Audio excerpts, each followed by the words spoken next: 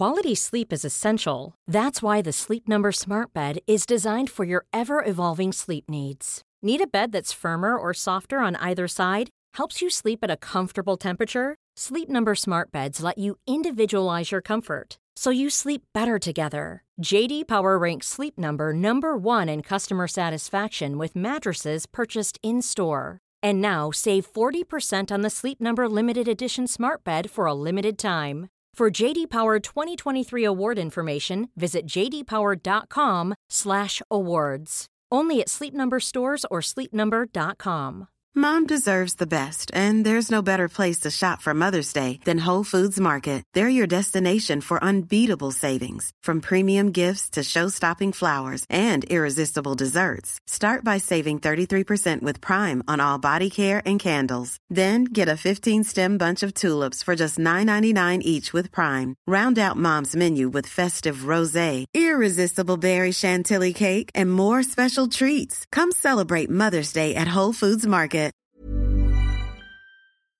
Hello everyone, welcome back to the History Hit Warfare podcast. I'm your host, James Rogers, and I've got a question. What does the Habsburg royal family, the French military under Napoleon III, Abraham Lincoln and Mexico have in common? Well, they come together, they merge in a remarkable history of Maximilian I and of, Maximilian the Only, the last emperor of Mexico. Maximilian believed that under his rule, Mexico would one day be richer and more powerful than the United States. But in a few short years, his power had slipped away, eroded in the face of military defeats, economic turmoil, and deception by his allies. To take us through this remarkable history, we have the brilliant historian Edward Shawcross. He's the author of a new book, The Last Emperor of Mexico, A Disaster in the New World. Now, I know you're going to love this one, and we've got so many international histories that will take you round the world in 2022. So drop us a 5-star review on Apple Podcasts, Spotify, or wherever you get your podcasts, or just simply share your favourite episodes with friends and family. But now, here is Edward Shawcross on the last Emperor of Mexico. Enjoy.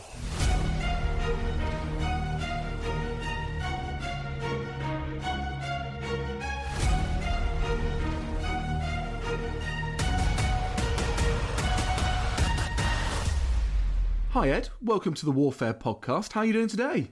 Very well, thank you. It's rather cold, rainy and miserable, but otherwise well. I'll take a guess at where you are in the world. Cold, wet, miserable. Are you in Britain? Spot on. London, in fact. I mean, there's something beautiful about a rainy day in London, but there's also something bloody miserable, isn't there? Well, I think you probably get one too many of them when you are in London. But, you know, the days are getting lighter, imperceptibly perhaps, but they do seem to be. The days are getting lighter, and this podcast, from the history that you've written, is going to transport us to warmer climates across the world and take us deep into the politics of Mexico. And I'm really glad that you've come on the podcast, because I read the review of your new book in the Wall Street Journal, and it's fair to say that it intrigued me. I mean, who wouldn't be intrigued by this opening sentence? The saga of Maximilian I, Emperor of Mexico, has all the elements of a grand opera. International intrigue, ill-starred romance, abject betrayal, and a well-meaning hero with the tragic flaws of hubris and self-delusion. And when we mix in Napoleon III, the might of the French Empire, the US-Mexican War, and French battles in Mexico, I think it's clear to see why I had to get you on the podcast. So, Ed, take us on a journey back in time. Take us to the 1820s and tell us, who was Maximilian I? Right, well, so Maximilian, as is your brilliant introduction there, told us, he becomes Emperor of Mexico. But in order to understand how he got there and why, we do, as you say, need to go right back to 1820s Mexico, which is when Mexico becomes independent, as indeed most Latin American nation states do. There's something unusual about Mexico in that it becomes independent not as a republic, but in fact as an empire, as a constitutional monarchy, after a brutal 11-year war against the Spanish Empire. A former Spanish royalist officer, Iturbide, turns against his employers and fights for independence. And he's able to unite the disparate groups fighting against the Spanish behind this idea of a constitutional monarchy. Now, there's a serious flaw in his otherwise brilliant plan, which is that, of course, for a monarchy, you need a monarch.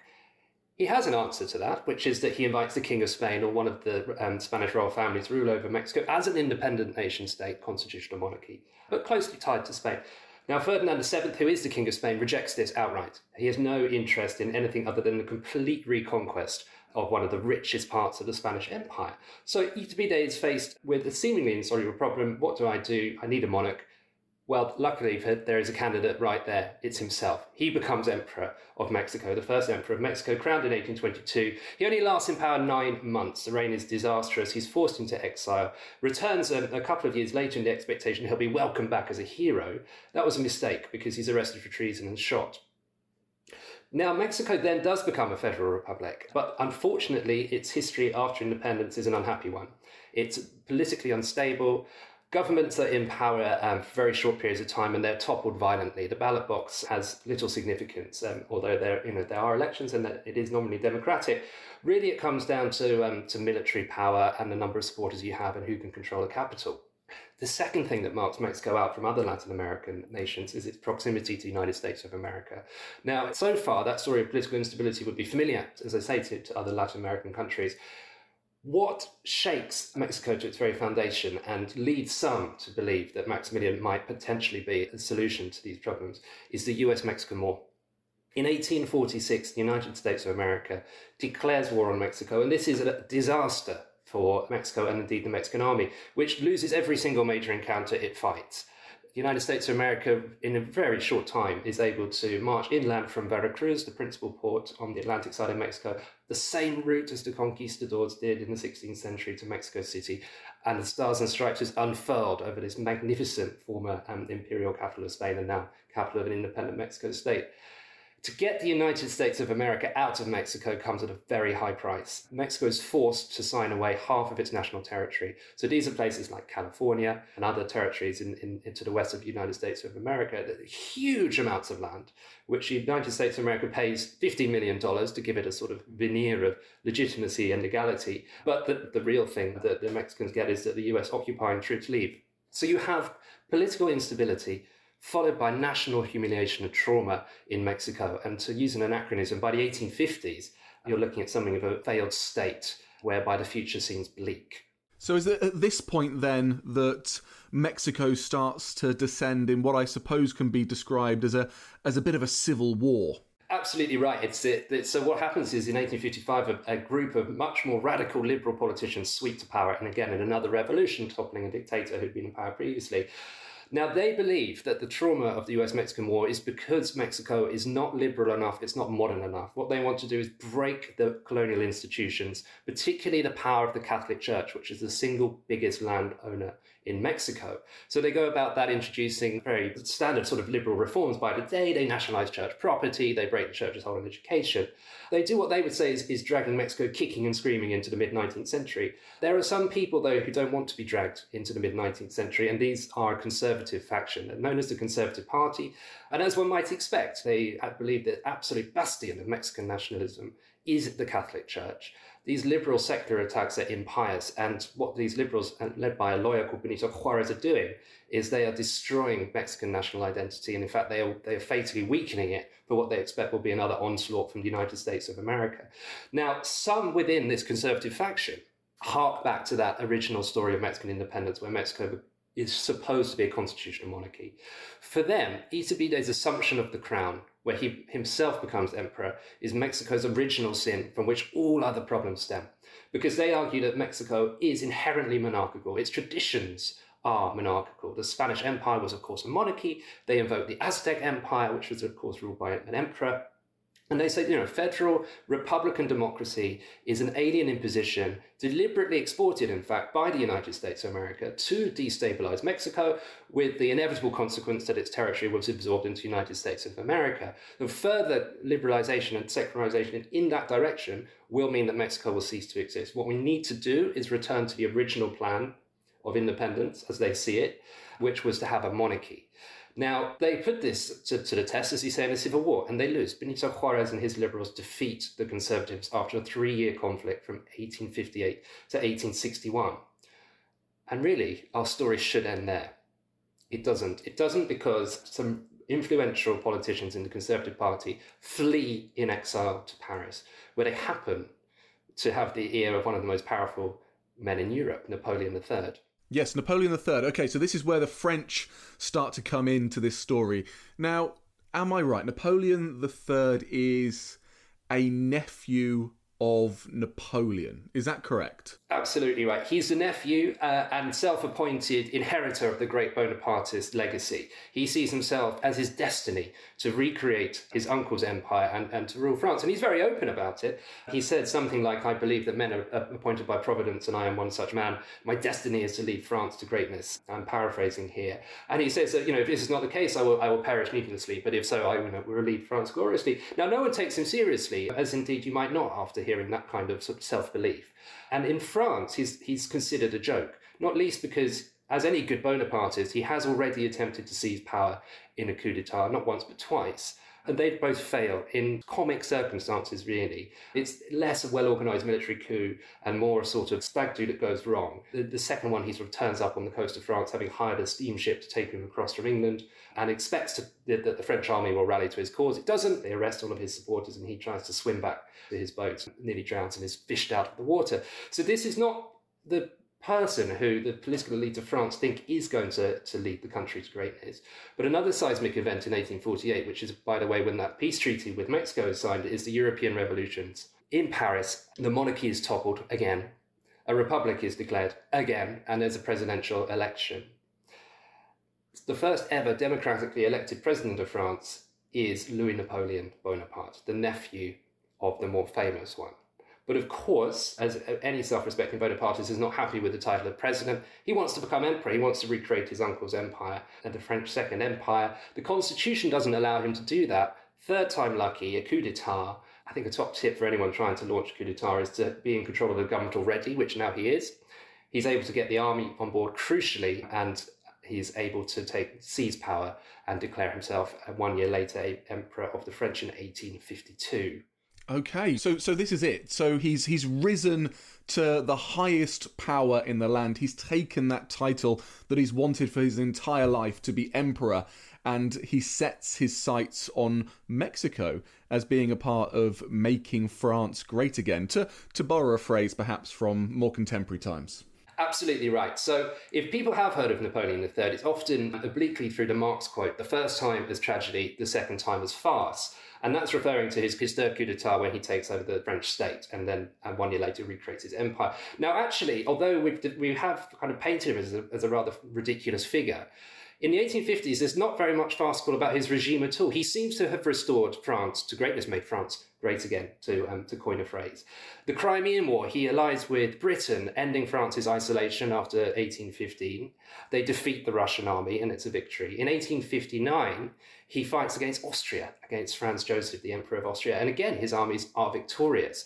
The economy is expanding, infrastructure is developing. There's all kinds of innovative systems of finance in France in the 1850s. It seems that he has alighted upon a model of government that is successful and stable domestically and is restoring France, to use another anachronism, to superpower status.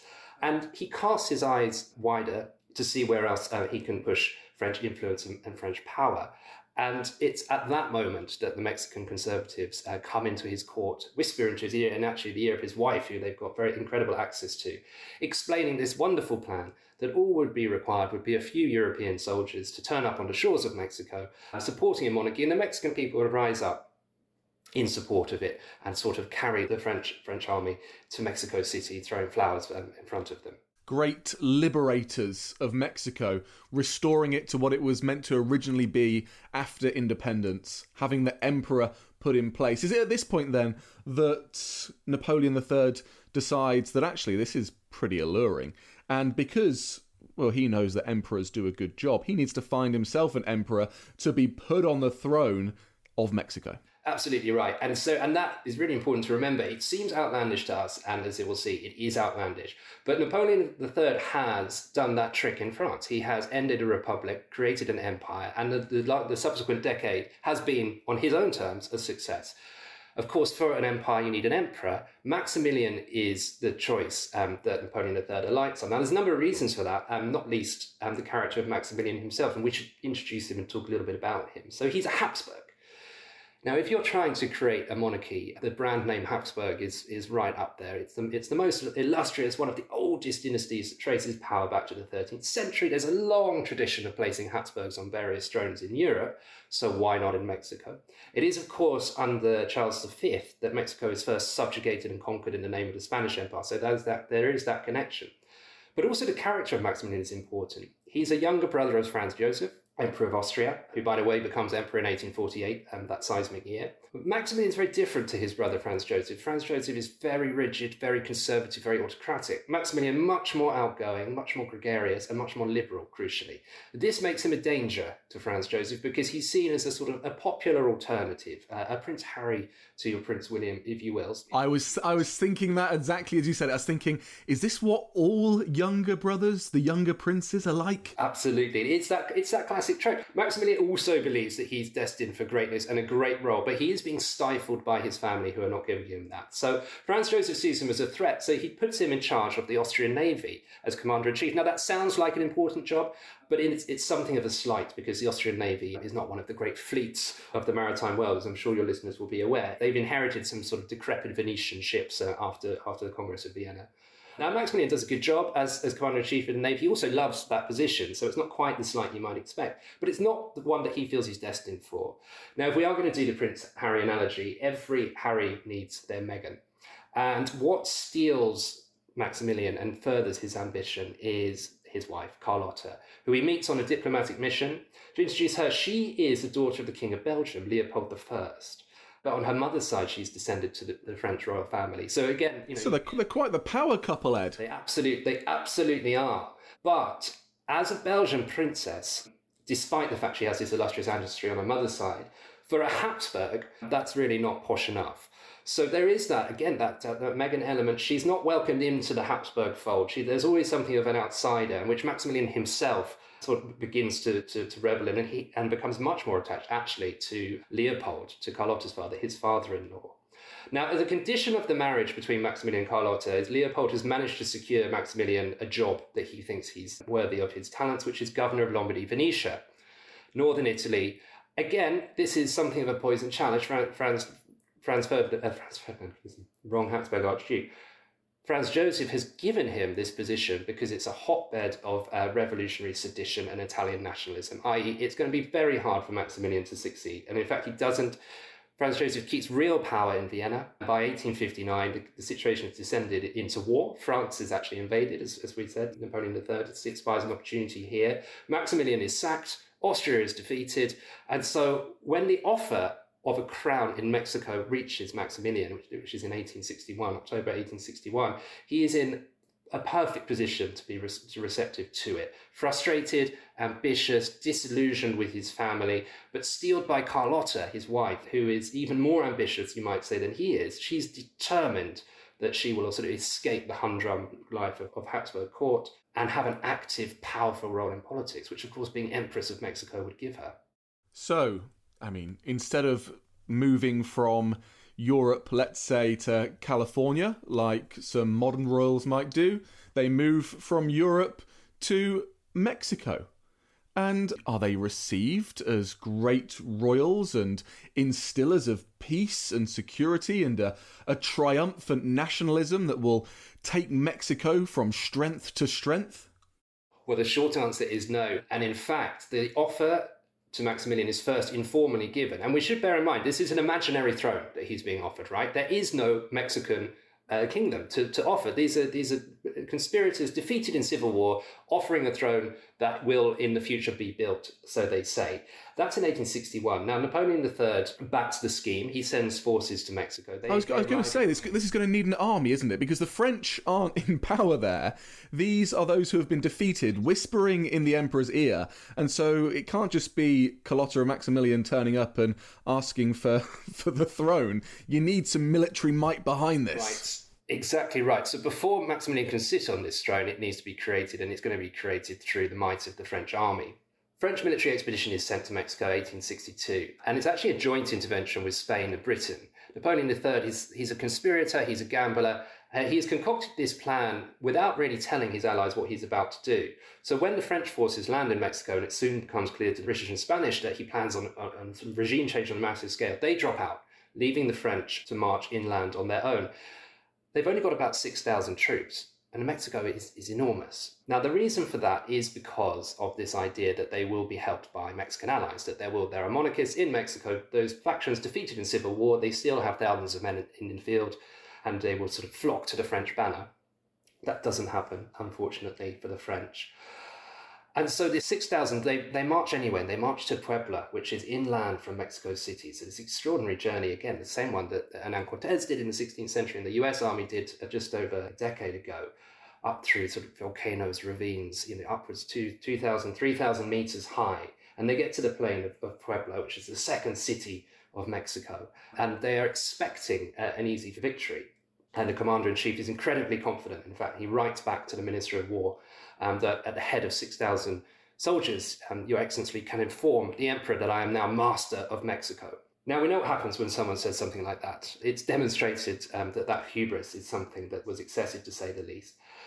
So confident is the French commander that he will win victory and storm Puebla that he launches a head-on attack against its strongest position. He thinks that the Mexican army is disorganized, is weak, and that as soon as they sort of cold steel of the French bayonet, they will crumble. The opposite happens. The defense is heroic on the part of the Juaristas, which is the name given to the supporters of Benito Juarez, who, by the way, is the legitimate president of the country, hence why the Mexican nation doesn't rally around the invading French army. And it's a heroic victory, which has gone down in history, because it was on the 5th of May, as Cinco de Mayo. So next time you're celebrating Cinco de Mayo and you're wondering what you're celebrating, raise a glass of tequila to the Juaristas who defeated the French army. And it is worth just pausing a moment there, because this army is the victors of the Crimea. They've defeated the Austrians in Italy. They've also been engaged in brutal, vicious colonial warfare in Algeria. And besides that, any European army defeated outside of Europe is a quite astonishing and rare event in the 19th century. This, of course, there are lots of moments where I will say, well, our story should end here. Because at this point, Napoleon III should realise that he's been misled. And certainly Maximilian should realise that he's not going to be the popular liberal emperor that he is in his head. Because there's been the French army has been defeated. And had there not been popular support for Benito Juarez in Mexico, of course that couldn't have happened. But you won't be surprised to learn that neither Napoleon III nor Maximilian heed the warning. In fact, what Napoleon III does is he just sends reinforcements, another 25,000 men. So by the end of the year, he's got about 30,000 French troops in Mexico. That's considerable reinforcements, and it shows you that the strength of the Mexicans at that point, that they must have really quite put a bloody nose onto the French army. Absolutely. And if thinking, especially... I'm not sure how familiar listeners will be in terms of conflicts in Latin America in the 19th century, but 30,000 troops is a lot. The number that the US expeditionary force that fought its way up was about 12,000. There were more US troops in Mexico. Obviously, it's closer and easier to get to, but 30,000 is a lot. And that proves enough to overwhelm Benito Juarez's forces, but not completely. So it's not until the summer of 1863, a year and a half after the French first landed, that they are able to occupy Mexico City, having taken Puebla by siege a few months earlier. Juarez realizes he can't defend the capital and retreats northward, undefeated. A puppet government is set up, which supposedly in the name of the people calls Maximilian to rule as Emperor of Mexico, which is now proclaimed a monarchy to loud acclamations and cheers. And there is, we should say that there is some support for this scheme in Mexico. It's certainly not majority. If it was put to a vote, Maximilian's not going to win. But there are some people who do believe that this can work. And of course, Juarez has abandoned the capital. So if you are a die-hard supporter of Benito Juarez, you've abandoned the capital with him. So at this point, Mexico City is fairly safe ground for royalists. It's not until a year after that Maximilian actually takes the decision to go to Mexico and arrives there. Because of course it's a 6-week voyage. So he doesn't get there until May of 1864. So we are now, nearly 3 years after he was first offered the crown. And that just goes to show how difficult the job that he's going to have to undertake is, and how tenuous the support was for this scheme that was, of course, promised to be one of the easiest military engagements in history.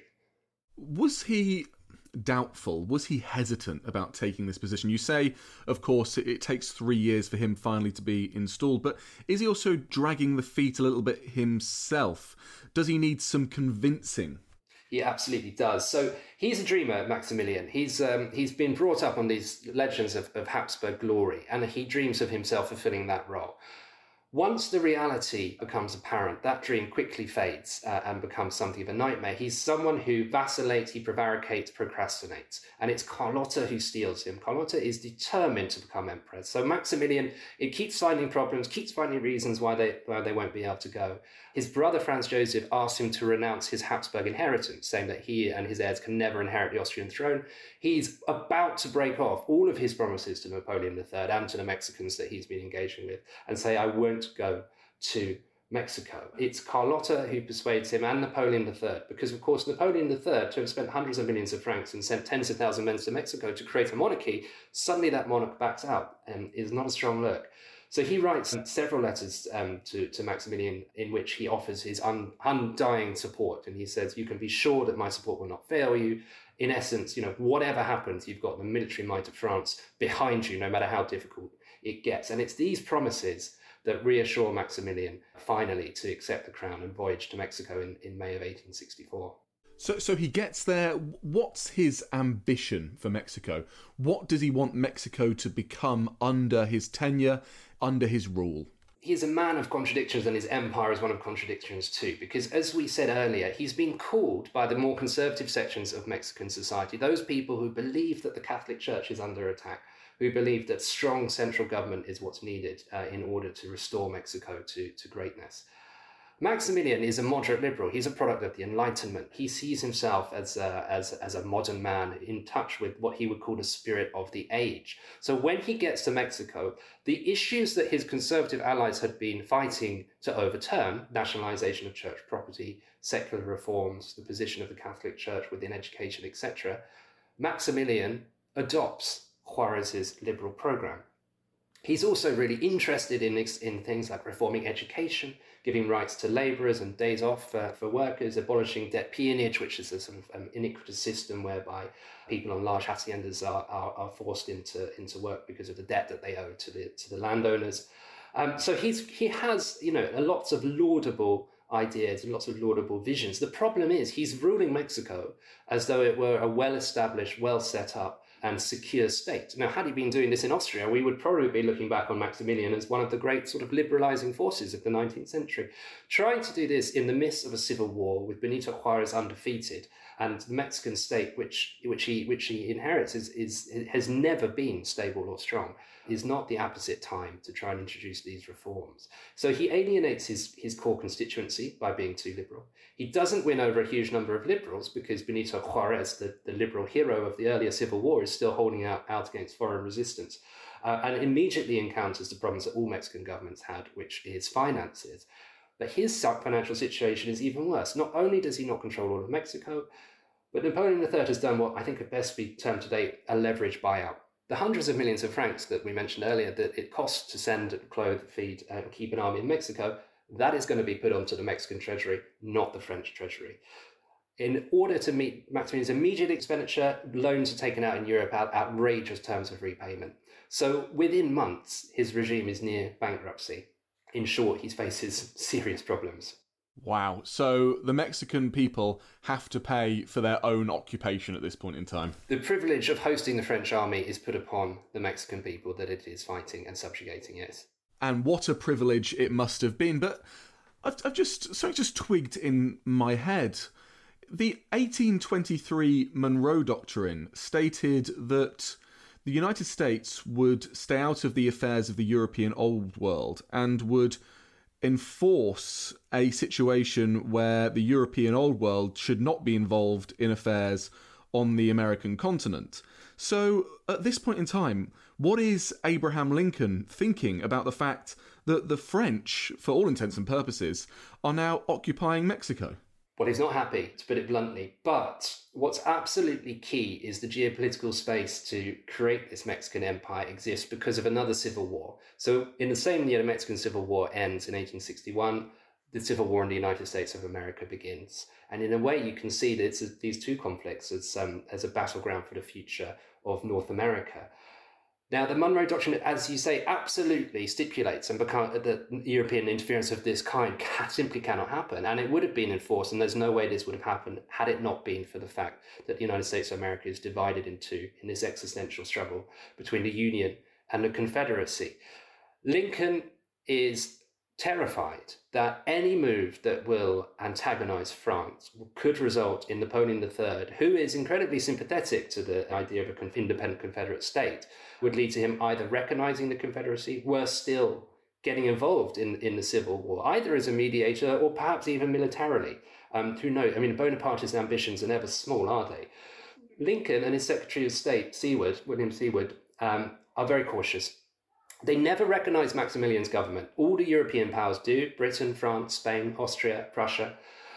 The United States of America never recognizes his government. For the United States of America, this is a usurper. Well, it's not a usurper, I suppose. There's no throne to usurp. It's always the so-called empire, the so-called emperor. They don't recognize it. But meaningful support to Juarez at this stage during the Civil War, they can't give for fear of upsetting the French.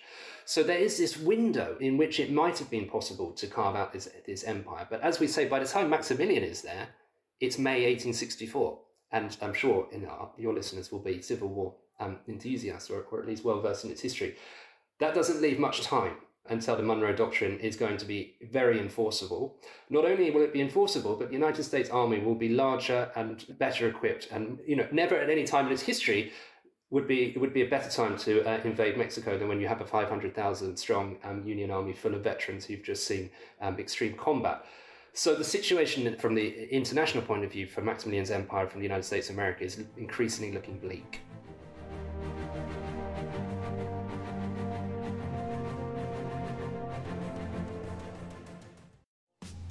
How can toilet training cows help save the planet?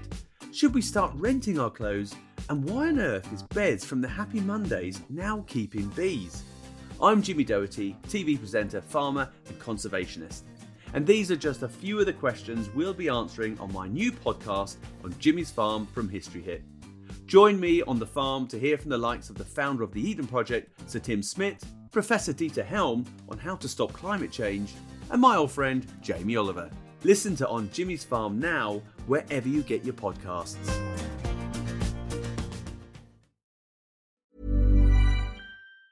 If you thought the only way to get a more defined jawline with natural-looking results was through surgery, think again. Juvederm Volux XC is a non-surgical injectable gel filler that improves moderate to severe loss of jawline definition and can help you achieve natural-looking results with little downtime. Even better, this improved definition lasts up to 1 year with optimal treatment. No maintenance required. Improve jawline definition for a smooth, sculpted look with Juvederm Volux XC. For important safety information and to find a licensed specialist, visit Juvederm.com. That's JUVEDERM.com. Not for people with severe allergic reactions, allergies to lidocaine, or the proteins used in Juvederm. Common side effects include injection site redness, swelling, pain, tenderness, firmness, lumps, bumps, bruising, discoloration, or itching. There's a risk of unintentional injection into a blood vessel, which can cause vision abnormalities, blindness, stroke, temporary scabs, or scarring. Talk to a licensed specialist to find out if it's right for you. This Mother's Day, celebrate the extraordinary women in your life with a heartfelt gift from Blue Nile. Whether it's for your mom, a mother figure, or yourself as a mom, find that perfect piece to express your love and appreciation.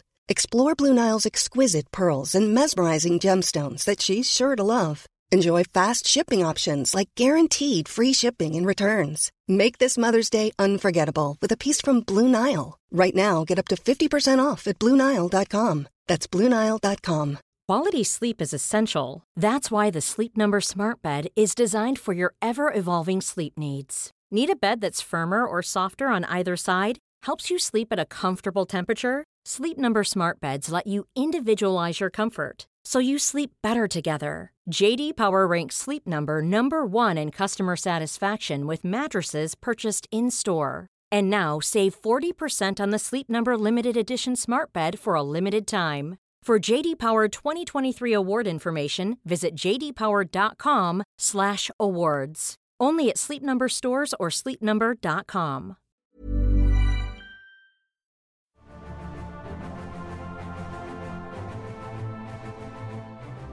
Yes, of course, because the American Civil War comes to an end in 1865. So is this a point at where we start to see this very young Mexican empire, if we can call it that in anything but name, starts to decline? Absolutely. So actually in 1865, in the summer of 1865, the territory controlled by Maximilian's forces, they're called Imperialistas, is at its largest extent, and it stretches much further than it did even when he arrived in 1864.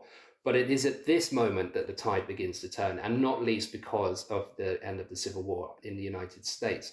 And there's two reasons for that. The first is that there had been an embargo on arms, leaving the Union and going to Mexico, precisely because it could antagonize European powers. That's lifted. Juarez is finally able to resupply. His armies have been desperately depleted in terms of munitions and weapons. And with that, they're also able to access credit as well, because their fortunes seem to be improving. So you had a dwindling resistance, to the point whereby Juarez's own supporters, like his former foreign secretary, had asked him to resign and come to an accommodation with the French and with Maximilian, because it seemed so impossible for him to triumph against those odds. To the point where confidence is flowing back towards Benito Juarez and his Juarez's Republican supporters. At the same time, Maximilian's finances are on the point of bankruptcy. He can no longer pay his officials. He can no longer pay his army. And if you are struggling to pay your government and your army during a time of civil war, it's not a strong look. So what happens is that at the end of 1865, Maximilian is forced to ask Napoleon III for credit. He says, I know I signed these agreements before I left that I would pay you a certain amount each month to keep the French army here. For this month, you're just going to have to cover it. It's fine. You know how it is amongst friends. No doubt thinking your support will never fail me, as you wrote in your letter. And it's at this point that Napoleon III's support absolutely fails. He is under enormous pressure from the United States of America, who have all but threatened war. They've said that if the French troops remain in Mexico, then they will drive them out themselves. And of course, if there's a conflict between French troops and US troops, then you have a conflict on your hands. There is absolutely no way that Napoleon III is countenancing war with the United States of America. He went into this because it was empire on the cheap. It would be easy. He would have a regime tied to France with all the benefits of colonialism, but without any of the cost. And this is turning into another Algeria. The only way to make a success, if that's the right word for what he's doing there, would be to send more troops and more money. But that would mean war with the United States of America. Yes, what does Maximilian do? I mean, it's a difficult situation, Ed. Yeah, he's not got many options. So when he hears that Napoleon III has in fact abandoned him, he does the sensible thing and he decides to abdicate. Yet another point where the story should end, and he should go back, tail between his legs, and live out this dilettante life of a European aristocrat. He doesn't. The reason he doesn't is because of his wife, Carlotta. She's furious. Now, I mentioned earlier that she is, on her mother's side, related to French kings. It's Louis Philippe, the July monarchy that falls in 1848. And Louis Philippe had abdicated rather than face down the revolutionaries in Paris. And Carlotta and other members of her family had been told that this was a humiliation and an act of cowardice that had put shame upon her family for generations to come. So she is furious when she hears her husband's decision. She writes a long memorandum, which even reading it today, you can feel the ferocity of her words. She accuses Maximilian of cowardice. She says that at least kings in the medieval period waited until someone came to take their states away from them before giving up. And she says that as long as there is 6 foot and an emperor, then there will be an empire, i.e. you go down fighting.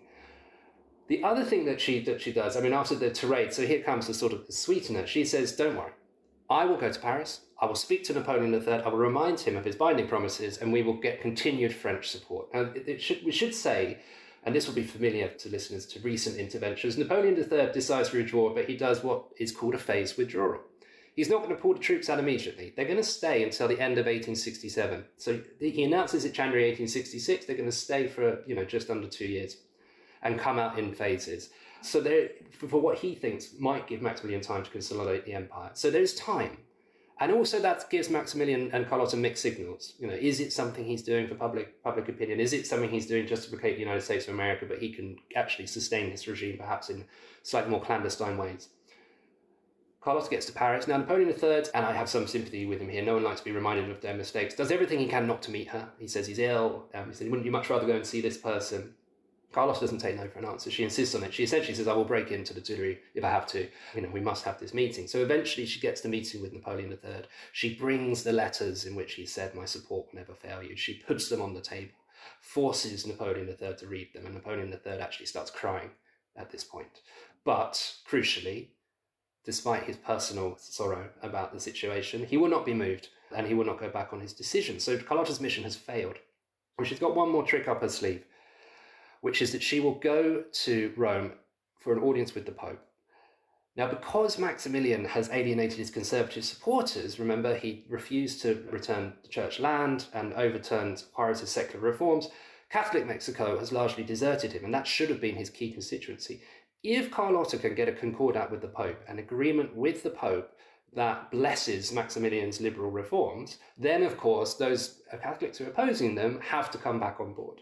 And so there could be a significant level of support. That's why she's going to Rome. Now, the Pope has absolutely no intention of doing this because it's Pope Pius IX who's incredibly reactionary, even by the standards of the Catholic Church. But it doesn't matter. Carlotta's convinced of her powers of persuasion, but she is beginning to have paranoid delusions. She thinks that Napoleon III is trying to poison her. So when she goes to meet the Pope, she should be talking about church issues. She has an hour-and-a-half conversation accusing the entourage that's travelled with her from Mexico of being in the pay of what she calls the principle of evil upon earth, Napoleon III. And he is paying them to poison her. They're assassins. Now, because the Pope sort of tries to make light of this, as I suppose you would do in that situation, and sort of sees her on her way and says, we'll talk about this another time, and arranges a follow-up meeting. Carlotta can't wait for that. A few days afterwards, she insists her servants drive her to the Vatican. She sort of breaks in through the gates, and people are saying, do you have an appointment with the Pope? No, I don't, but I'm coming in anyway. Demands to see. It's very early in the morning, and the Pope is eventually sort of dragged out of bed to see Carlotta. And she breaks down in uncontrollable tears in front of him, screaming that Napoleon III is trying to kill her, and she has completely lost all reason and had a mental breakdown. It's very tragic. And she won't leave the Vatican. And breaking, I think, I imagine this has been broken many times, but officially, Belgian princess is not allowed to stay overnight in the Vatican. They can't get her out, and they're only able to do so the next day, bundling her off back to her hotel, where she sequesters herself away in this suite of rooms that she's hired. And she won't see anyone except for one maid who she trusts, but she makes that maid kill live chickens and cook them in front of her. So terrified is she that her food will be poisoned. She'll only eat oranges that she peels herself, nuts, or food that she's seen prepared in front of her. And she's completely lost all reason. So not only has she failed, but there's been a catastrophic and tragic breakdown in her mental health. Back in Mexico, Maximilian's oblivious to this. There is a transatlantic cable. It doesn't work very well, so most news takes 4 to 6 weeks. He's buoying himself for his wife's success. He's got great confidence in her. But of course, when the news comes in October of 1866 that his wife is suffering from serious illness and Napoleon III is not going to give him any more support, he does the sensible thing and decides to abdicate. Again, once again, a point where our story should end. It doesn't. Unfortunately, Maximilian brings his usual prevarication and indecision to the decision to abdicate. He ships his furniture to Veracruz. He ships his archive. All of that goes to Europe. So sure is everyone that he's going to leave, and indeed is in Europe. But Maximilian doesn't go with it. He begins to have doubts. Well, take us through these doubts, Ed. Take us through to this last stand of Maximilian I. Maximilian the only, I guess, the Emperor of Mexico.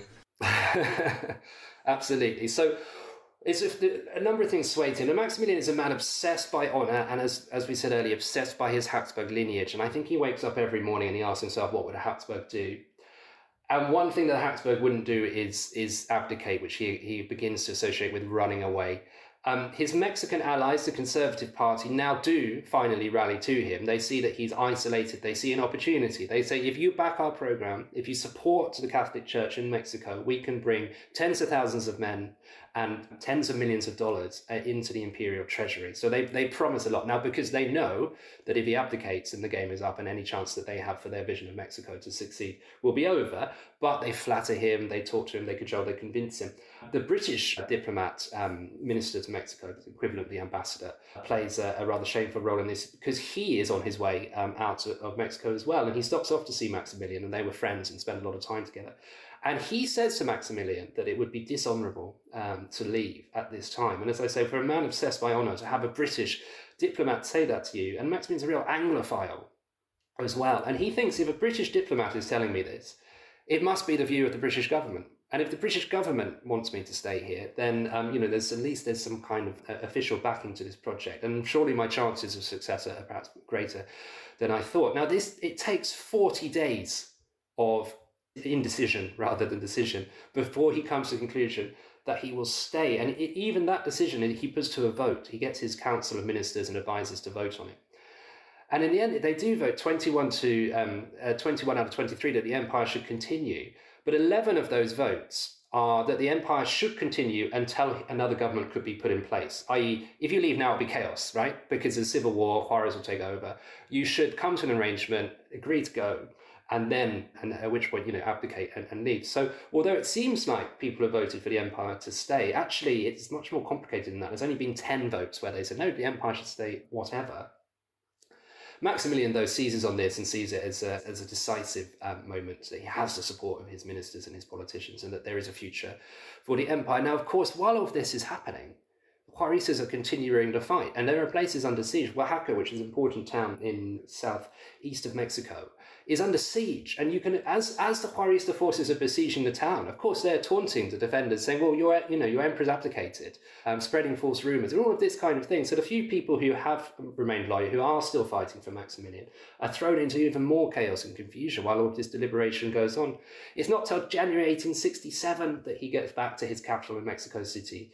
And by now, as the United States of America, Benito Juarez would never call it an empire, but it's almost ridiculous to call it an empire. What Maximilian controls is Mexico City, a few towns that run a ribbon to Veracruz, which the French are garrisoning very strongly because that's their escape route, and then 1 or 2 towns to the northwest of Mexico that are sort of imperialist redoubts and strong conservative support. So at this point, he is tantamount to the mayor of Mexico City. He's basically the mayor of Mexico City with a few loyal mayors in 1 or 2 other places. Emperor, perhaps too grandiose a word. Now, the French leave Mexico City on the 5th of February, having been there for nearly 5 years. And Napoleon III desperately wants Maximilian to abdicate, because while it's humiliating for this empire to have collapsed, what would be even more humiliating would be Maximilian to be captured, or worse still, executed by the forces that the French have been fighting. So Napoleon III puts enormous pressure on Maximilian to abdicate, and in doing so makes his position even weaker, Maximilian's. He insists on squeezing what little money he can out of the Mexican treasury, and even as Maximilian is sort of selling off his furniture and carriages to try and pay for the few troops that he has left. He also had agreed on that phase withdrawal. They're leaving in February because he rescinds that, another broken promise. He says it's too dangerous to withdraw the French in stages. They'll be picked off by Juaristas. And so they're all going to leave en masse one date. And you can imagine the panic that exists in Mexico City on the last day that the French can guarantee the safety of refugees from Mexico City to Veracruz. He also insists that there had been thousands of foreign volunteers who had gone to fight for Maximilian. And he offers them free passage home, because he knows that they want to go home and that they won't stay and fight. So on the one hand, you could say a generous offer, and I'm sure the people who got out did see it that way. But from Maximilian's point of view, it was deliberately designed to undermine what support he had. He's in a terrible situation, but he does at least have his conservative allies fully on board, which they hadn't been before. And they bring to him a plan. And it's the sort of plan which I think if anyone brings it to you, you should immediately reject.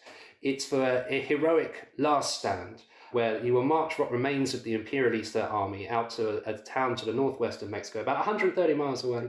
Querétaro is its name, and it is where Imperialista forces are congregating. There are 3 Juarista armies advancing on them. So the idea is you might be able to defeat these 3 Juarista armies one at a time with decisive, bold action, reverse the fortune of the empire, and lo and behold, Maximilian is the savior of Mexico and a great Mexican patriot. If it has a ring of desperation, it's because it is. When the Conservatives promised tens of thousands of men and tens of millions of dollars, they were lying. All that Maximilian is given is $50,000 and 1,500 men. This is what he's going to march to Querétaro in order to make this last stand. And he has to march through territory that's held by Juarista guerrillas. There's been a brutal guerrilla war raging in the background of all of this, and the French counterinsurgency tactics even more brutal still.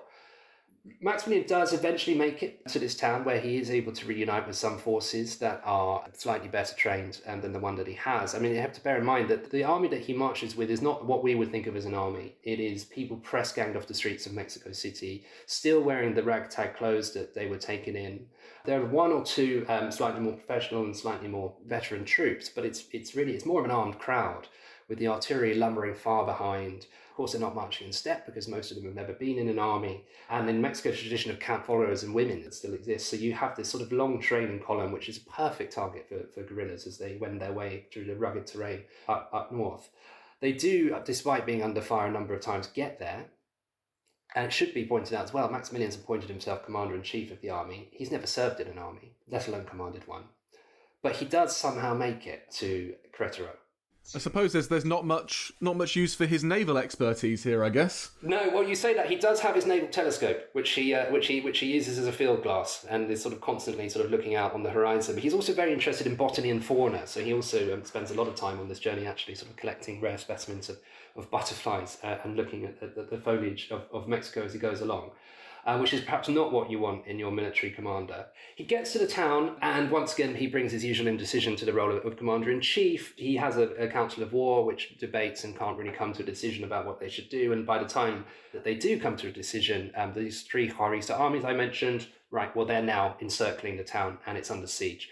And how many men are we talking about here? Thousands upon thousands? He's outnumbered about 3-1 at least, possibly 4-1. About 30,000 initially Juaristas encircling the town. He's got maybe 9,000 Imperialistas defending it. And it is the worst. Querétaro is one of the worst places in the world to have a siege if you're a defender, because it's surrounded on hills by three sides. Maximilian doesn't have enough men to take the high ground. And so the Republican artillery is situated around the town and is raining shells down below. There's a plain out to the west, which is, of course, very quickly cut off. The town is fortified, and actually, it's a very bleak situation. But the defenders do have slightly more hope than you might imagine. What happens very quickly is that a small force is able to break out. So Maximilian had in fact left his elite soldiers, you won't be surprised to learn that this is not a great decision, had left his very best soldiers in Mexico City to garrison it. And so he sends about 1,000 men to break out of the siege and go to Mexico City and bring reinforcements. And they break out very easily. So the defenders, they're there, but they think, well, 2 weeks, journey to Mexico City, bring back the reinforcements, break the siege, and perhaps that final victory is within sight. Now, of course, what happens is that 2 weeks becomes 4, 6, 2 months. The relief forces are not coming. In fact, what's happened is the Mexican general in charge of it, a man called Leonardo Marquez, he decides his moment of glory is upon him. He's going to lead those forces he broke out with and the elite troops in Mexico City to relieve another siege at Puebla, and he is defeated catastrophically. He manages a fighting retreat back to Mexico City, but then he himself is now under siege in Mexico City. So there's no relief coming. Morale, as you might imagine, is swiftly falling, and they're running out of munitions, they're running out of food, and so the Imperialist forces under Maximilian, things are looking bleak. So the plan, which was desperate to begin with, is even more desperate. They pick a date for a breakout. They're going to break out of the siege with the remaining forces they have, and by now we may be talking 5,000-6,000. But I suppose if you think about a siege, you just need to break through one side. So if you can surprise the enemy as to where you're going to attack, you might be able to break out. And they did actually nearly accomplish this a few weeks earlier. But by the time they had marshaled everyone for the march out, the Juaristas had managed to close the line, and it was impossible. So this time they think, well, we'll do it, but we'll get everyone packed a bit quicker, and we'll be able to get out. It's set for the 13th of May, 1867. Maximilian decides to delay it for a day. It's set for the 14th of May, and that evening, another council of war is called, and Maximilian decides to delay it another day. And never make a decision if you don't have to. Unfortunately, seems to be Maximilian's approach to being commander-in-chief of the army. On that evening, one of his most loyal officers, a man called Miguel Lopez, is brought into the emperor's, I was going to say suite. It's not a suite. He's made his headquarters a convent, and so it's a former nun's cell that is his that he's sleeping in. Not luxurious accommodation at all. Far cry from the imperial palaces of Vienna. He pins a medal on Lopez and tells him that if he's captured, then Lopez is to put a bullet through his skull because he doesn't want to be captured alive. Lopez says yes, of course, and off he goes. 5 a.m. that morning, he's woken up to screams, shouts that the enemy is within the gates, and rushes to get dressed, grabs his revolvers, his entourage, a few Mexican officers, private secretary, his doctor, trying to escape the convent. They get out into the courtyard and they see the advancing Juarista forces who have somehow got through the Imperialista lines, and he's stopped by Juarista officers who look over him and his entourage and say, "These men are civilians, let them pass." Quite extraordinary moment. So he's not taken prisoner, and he's able then to make it to this place called the Hill of the Bells, which overlooks Querétaro, just to the west of the town. It's about a 20-minute march, and shells raining down, Imperialistas desperately fighting and surrendering. Lopez, that man that we spoke about earlier, comes up on horseback and says to Maximilian, "We must hide you, the enemy is in the town." Maximilian says, "No, I'll go down fighting, we'll make it to the Hill of the Bells and we'll rally our troops." He does make it to this hill. It gently undulates up. He scrambles upwards as the artillery is raining down beside him. There's men stumbling. He's helping carry them, sort of arm in arms as they get to the top, where it's about 100 men and 4 artillery pieces. But it's very quickly apparent that the game is up. 3 batteries are turned on this hill. Shells are raining down around Maximilian. The mud and dirt is flying everywhere. He turns to one of his generals and says, "Is there a way out?" And the general says, "Well, I don't care for my own life, but I will not risk yours, i.e. certain death." He turns to someone else and says, "Oh, for a lucky bullet." I mean, by this point, he seems suicidal. He wants to go down fighting. But of course, he looks down below and he sees the town has fallen and that it's continued to fight would be absurd. So he finally gives the signal to surrender. And what has happened, the reason why those Juarista forces were at the gates of the convent at 5 o'clock in the morning was because Lopez, the same man that he had asked to put a bullet through him if he got captured, had that very evening gone over into the Juarista lines, led them through into the city, told the Imperialista guards to stand down, and betrayed the emperor in this very dramatic fashion, leading to his capture. He was stabbed in the back, but you can almost understand it. I mean, you want to side with Maximilian here, but if you are one of his advisors, if you're one of his generals and you're around him and he's constantly pushing back the breakout, he can't make decisions. For yourself, you know that, there is no hope. Time is up. These are the final death throes of this empire, and you've got to look out for yourself here. Well, absolutely, and the situation was hopeless, and as you say, there's numerous delays. The other thing, the original Napoleon, Maximilian, he's suffering from fevers, dysentery, has terrible stomach cramps, and he's taking opium pills for the pain rather than with the artillery. And the more opposite example would be Jefferson Davis, who, of course, not getting much sleep. The most egregious act of treason. He, in rebelling against the United States of America, he's not executed, he's imprisoned and eventually amnestied, although not quite by desertion was a real problem, and that was why they. So he's hopeful that there'll be a pardon. The entire courts of Europe, the monarchies of Europe, and indeed Republicans, Garibaldi writes and asks for clemency. Even the United States of America writes to Benito Juarez and says, you must pardon the emperor. You must whatever you do, don't execute him. But Benito Juarez is made of much sterner stuff than that. He is absolutely determined to end what for him has not just been the 3 years of Maximilian's rule, but also the long French intervention, and before that, of course, the civil war with the conservatives. He's been fighting for nearly 10 years now against the forces of conservatism, European intervention, and monarchy. Maximilian is captured alongside 2 generals who very much represent that conservative Catholic cause in Mexico as well. And so Maximilian is held in prison. He's sort of put around various convents in increasingly insalubrious conditions. And there's a trial. But it's a show trial. It's held in an actual theatre. So that gives you an idea of the political theatre that's going on. And that theatre is named after the first emperor of Mexico, Iturbide, who was, of course, also executed for treason. And so it's clearly going in one direction. And there are a few sort of rather comical attempts at escape, which is his sort of loyal supporters and try and fail to bribe the guards and break him out. There's also a particularly cruel delay to the execution. He's meant to be executed on the 16th of June, and he's waiting in his cell for the time of execution, which will be 3 o'clock, and he's waiting, and no one comes. And eventually, at just after 3, an officer comes in with a piece of paper. And so this is the moment that you think you'd be pardoned, but it's merely a piece of paper saying that your execution has been postponed for 3 days to give you more time to settle your affairs, which is an extraordinarily upsetting moment for him. His final hours, he finds the sort of the heroism and the honour that I think he would have wanted to. He's very calm, he's very stoic, he offers a lot of comfort to the men who are going to be executed alongside him. But long story short, he's shot by firing squad on the 19th of June, just as after the sun has risen, on the very same hill which he was overlooking the town when he surrendered. Do we have any final words from Maximilian? We do. Well, they're contested. There's very few first-hand accounts of his execution. But the most likely final words, which I'll have to paraphrase because I don't have them in front of me, are something like, may my blood, which is about to be spilt, be the last that is spilt on Mexican soil. I've tried to do my best. Much more eloquent than that. Long live Mexico, long live independence. And those are his final words. Well, at the beginning of this episode, we said it was a bit like an opera, and it truly is a tragedy in the way that it plays out towards the end. I've got one final question for you, Ed. What happens to Carlotta? Well, that's a great question, and it's a very, very sad. She never fully recovers. She's taken first to Miramar, which is the castle that Maximilian had built for himself and his wife on the coast of the Adriatic, and is secluded there.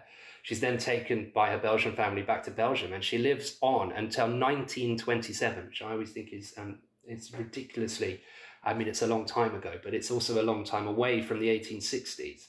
But as I say, moments of lucidity punctuated by moments of irrationality and delusion. She sometimes still believes that Maximilian's alive, even though she, in fact, was kept from her for a long time because it was thought that it would be too detrimental to her health. She is eventually told, and we are told that she drew some comfort from the sort of the honour of his death and the stoicism in which he approached it. And she occasionally is sort of found wandering Belgian castles playing the Mexican national anthem. So it's this quite extraordinary, sad denouement for Carlotta. No one comes out of this, well, apart from, of course, Benito Juarez, who has defeated the forces of European imperialism, monarchy and conservatism and triumphed in the name of Mexican nationalism. Yes, absolutely. I suppose in one way it is Mexico that is the winner that comes out of this at this point in time. So, tell us then, Ed, where can people read more about this extraordinary history? The book is called The Last Emperor of Mexico, A Disaster in the New World, is the UK subtitle published by Faber and Faber, and that is out January 20th. Perfect. We will put a link to that in the show notes. Ed, I can't thank you enough. What an amazing period of history, something I knew nothing about. It was truly brilliant to have you on the podcast. Thank you so much. Absolute pleasure.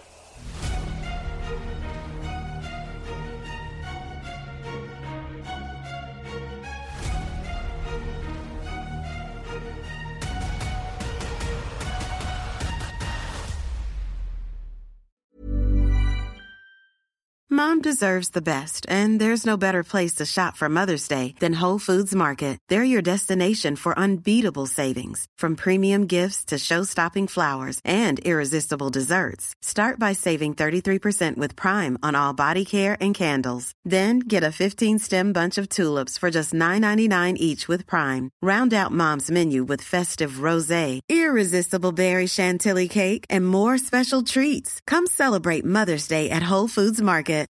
Here's a cool fact. A crocodile can't stick out its tongue. Another cool fact, you can get short-term health insurance for a month or just under a year in some states. United Healthcare short-term insurance plans are designed for people who are between jobs, coming off their parents' plan, or turning a side hustle into a full-time gig. Underwritten by Golden Rule Insurance Company, they offer flexible, budget-friendly coverage with access to a nationwide network of doctors and hospitals. Get more cool facts about United Healthcare short-term plans at uh1.com. And before you go, remember, as a Warfare listener, you get a special discount at History Hit. Subscribers get access to blissfully uninterrupted, ad-free podcasts and thousands of hours of history documentaries. You've got everything from the American Revolution to my own documentaries like Traces of War, Weapons of War, and 24 Hours in Normandy, where I follow in the footsteps of the Green Howards on D-Day, from their beach landings to being awarded the Victoria Cross, and all the way through their first day where they made it 7 miles inland, further than any other British or American unit. So head over to historyhit.com/subscribe or follow the link in the show notes and use the code WARFARE to get 50% off your next 3 months. That's the code WARFARE to get 50% off. And if you're an Apple listener, you can subscribe for new ad-free episodes within the app. So give it a go. I know you're gonna love it.